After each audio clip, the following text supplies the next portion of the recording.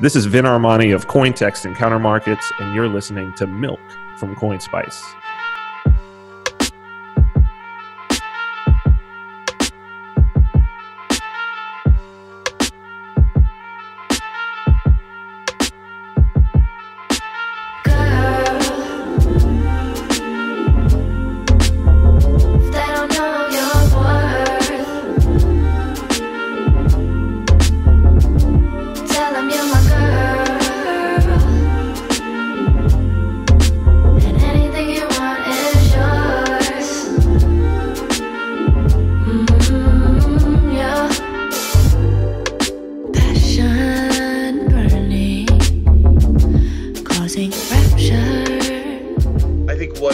Everybody wants to talk about all the time now, forever. The 800-pound gorilla in the room, of course, is, do you prefer short skirts or T-shirts? Are you on the bleachers? Are you a cheerleader? Do you wear sneakers or high heels? That's such a good question. I mean, she wears short skirts. I wear T-shirts. Oh my gosh.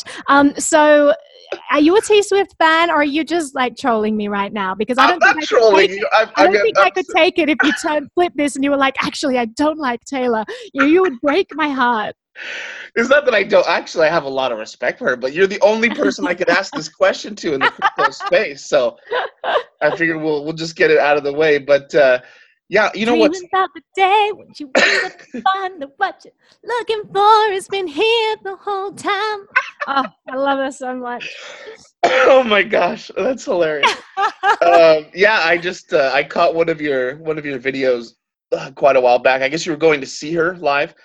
And yeah. Her concert was so great. Reputation tour. Shush computer.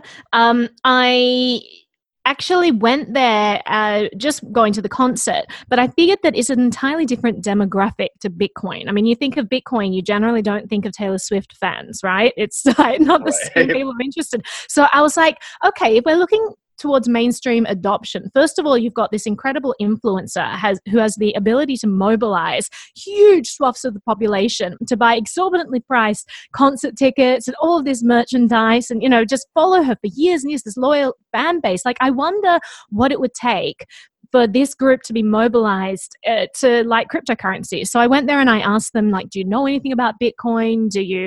Are you interested in it? Most people, I mean, it was 95% of people were like, I don't really know what it is. I've kind of heard of the word before. But then I asked them the question, if Taylor Swift put out her own coin, or let's say she put out digital assets in her Swift Life app, and there were sticker packs, but they actually had monetary value, and then you could trade them in at the store for merchandise or discounts on tickets, things like that. Is that something you'd be interested in? And everyone unanimously was like, yes, absolutely, I would love that.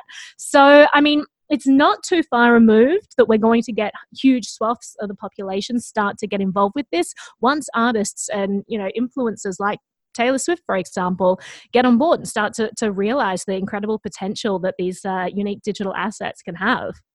And, before I can kind of see the eyes rolling here with some of my audience members, but I'm telling you, you're onto something.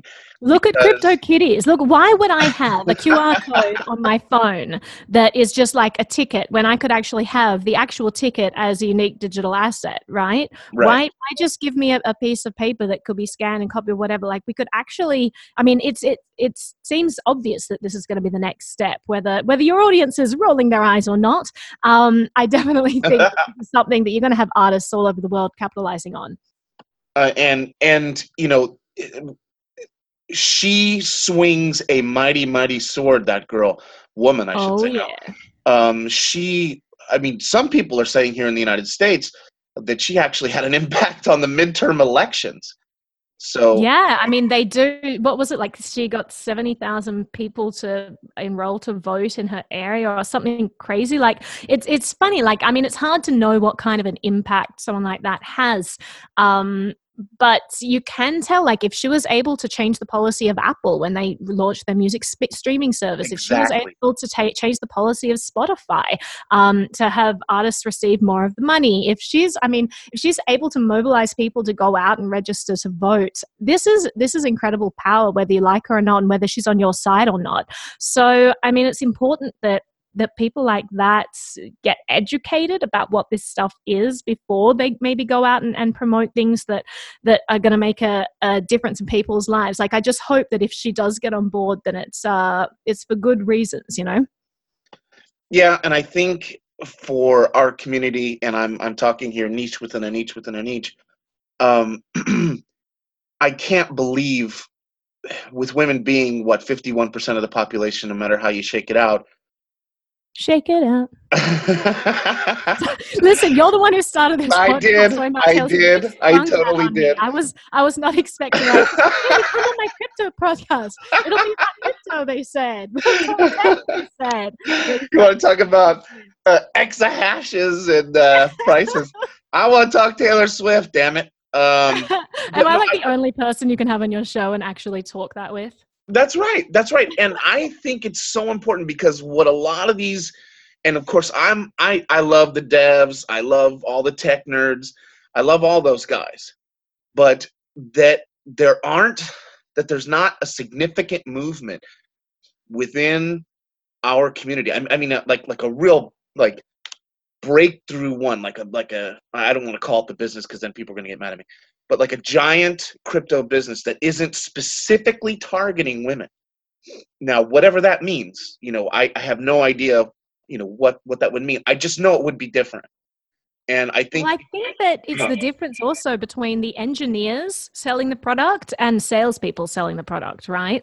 So I like the analogy that, when you go to a car dealership, it's not the engineer on the showroom floor, because what they're interested in is entirely different to what the average consumer is interested in. That's right. You have the engineer on the floor, and they'd be like, oh, this twin piston engine, for I don't even know, buzzword, fan belt.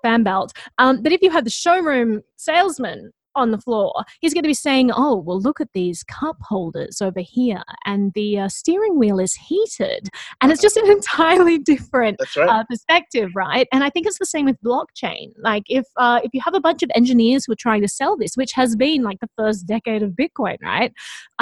Then you're going to have a huge swath of the population who are like, I don't understand this, I don't get why it's relevant, like, so I think it is important that there are other people, like actual salespeople. And when you bring up people like Taylor Swift, I think that she's done incredibly well in terms of marketing. Like, her branding is spot on. It's actually amazing what she has built. It's like this giant empire that it spans all different genres, and it's quite, it's really, really impressive what she's done.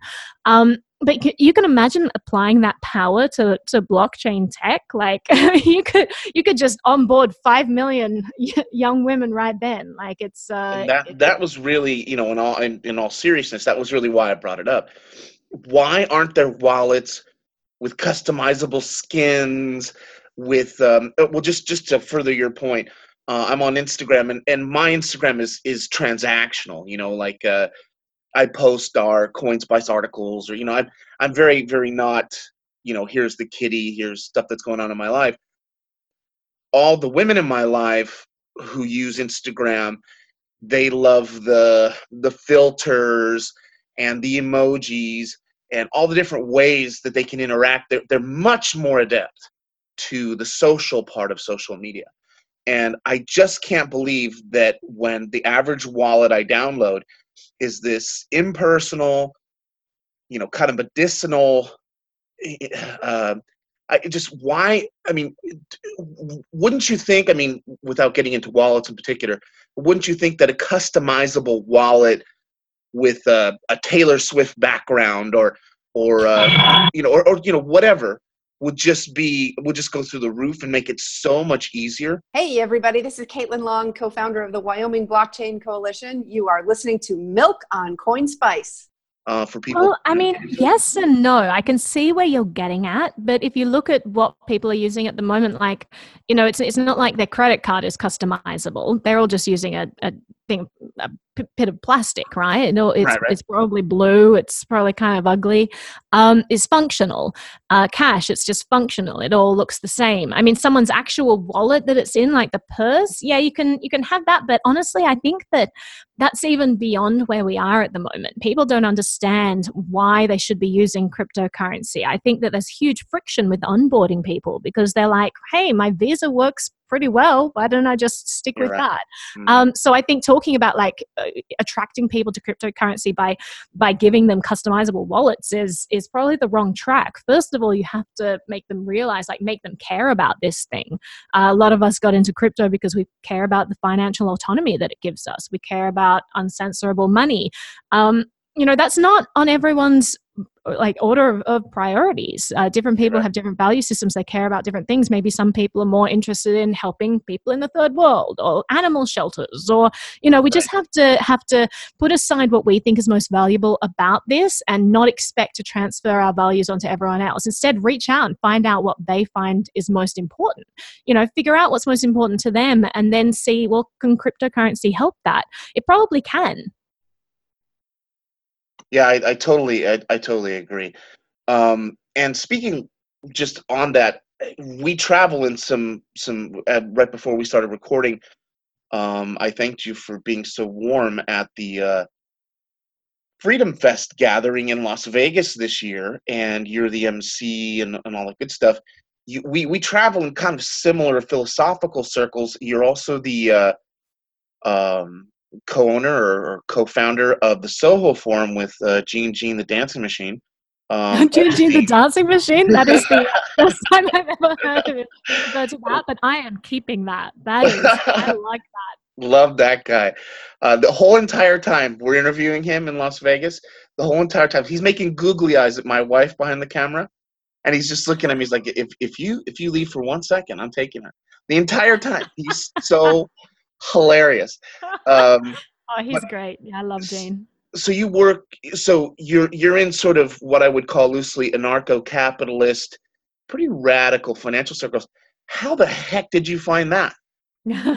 Actually, through Gene. So when I moved to the States around 8 years ago-ish, I was always I started out studying economics in college, but it was all Keynesian rubbish. And I dropped that pretty quickly and then did 2 arts degrees and then got to New York sort of as an opera singer. And then I just it was all this rhetoric was still flying around about the financial crisis, and I was super interested in that for some reason. And then I went to this talk, and Gene was giving a talk at what was called the Junto, which is sort of like a precursor to the Soho Forum. And I saw him giving this presentation, and my God, he was mentioning all these words I've never heard of, and talking about Fannie and Freddie, and talking about HUD, and talking about all of these policies and Community Reinvestment Act, and like all this stuff that I didn't know anything about because you don't hear about it in the mainstream media. In the mainstream media, you hear about greedy bankers, and that's where the narrative ends. You don't actually delve into the specifics of what actually caused the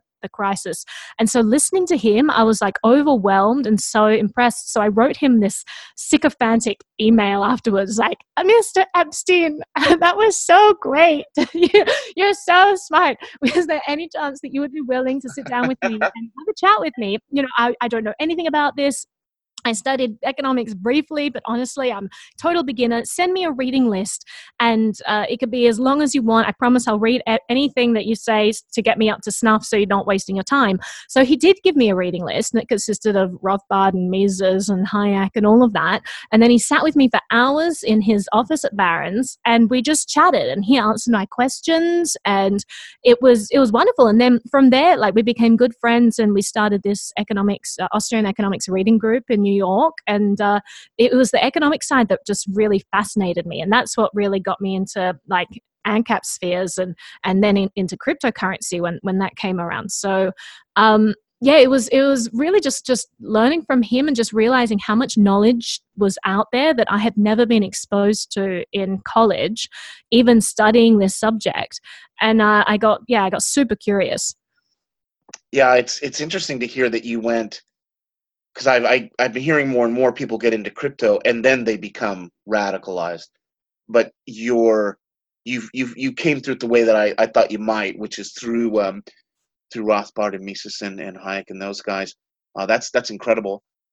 We sort of touched on this a little bit, and your being a woman, I don't think should be emphasized or de-emphasized. It's just is what it is.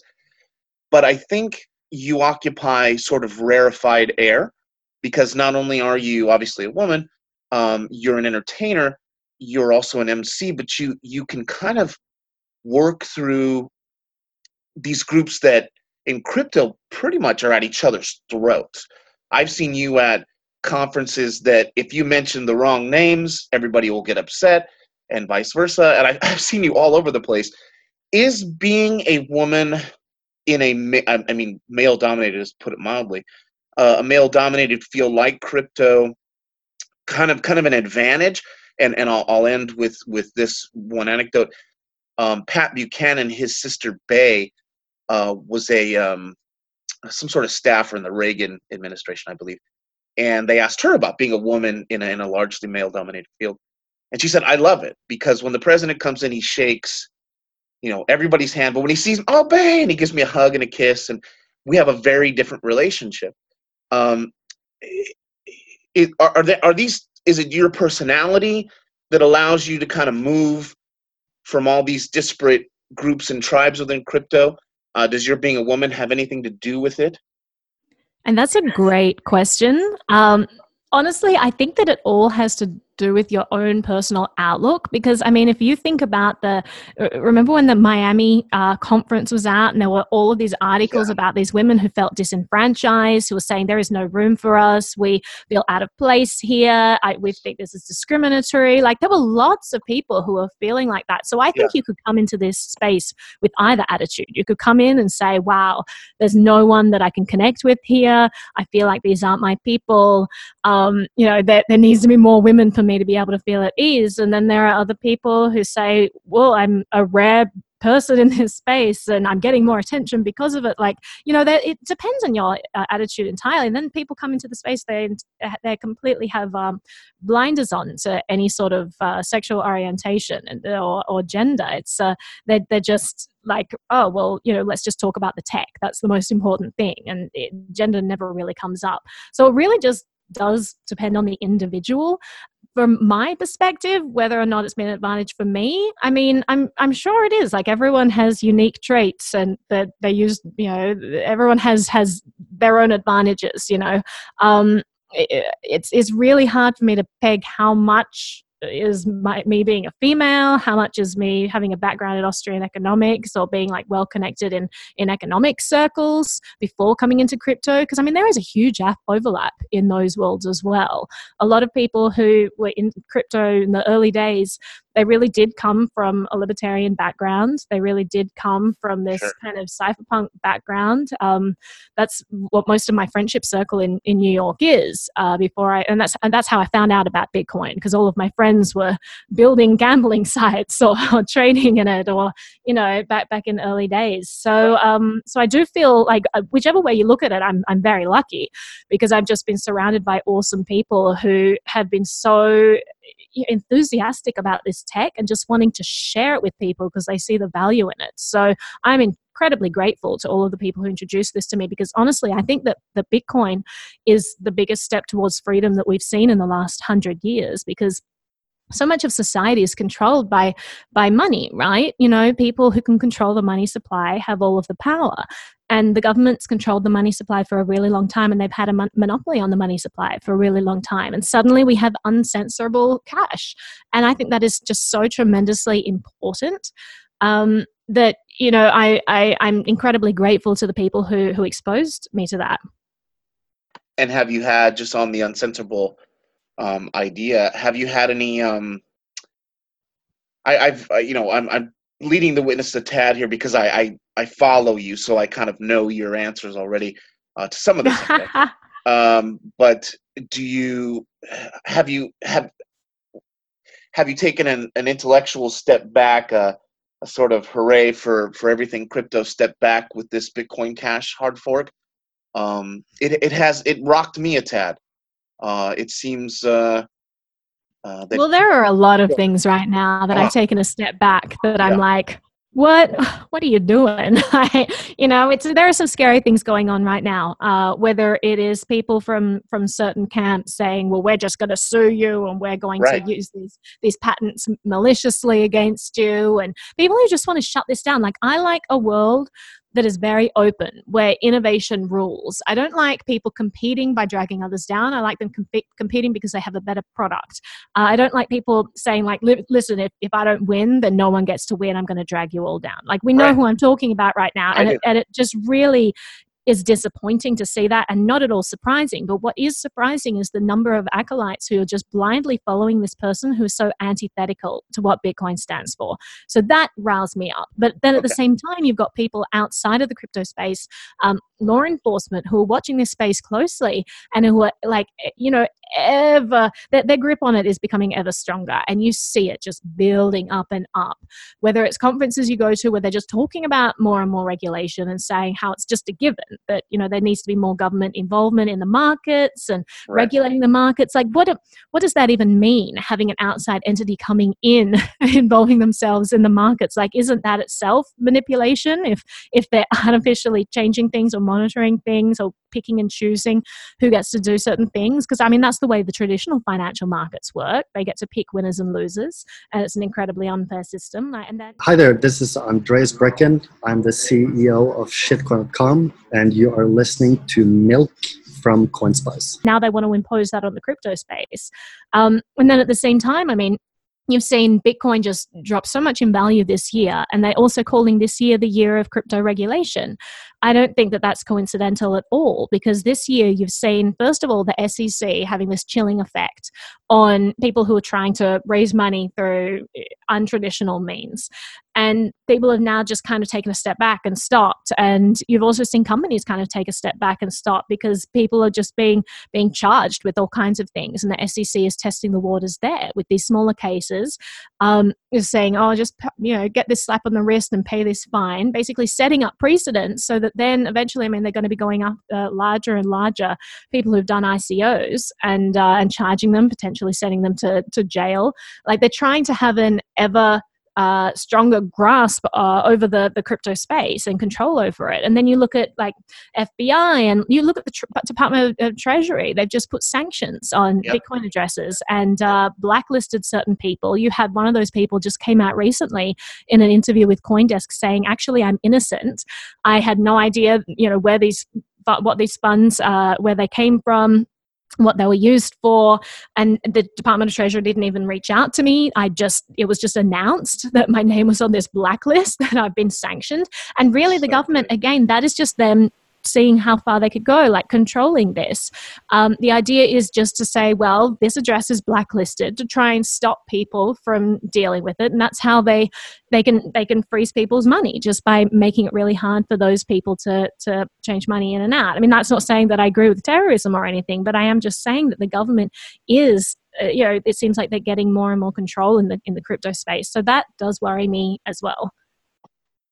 And so you've just framed it perfectly, and we only have a few more minutes here before I have to let you go. But I wanted to. Okay, so but yet you still have, because you began with saying this is the most important invention in the last 100 years, in terms of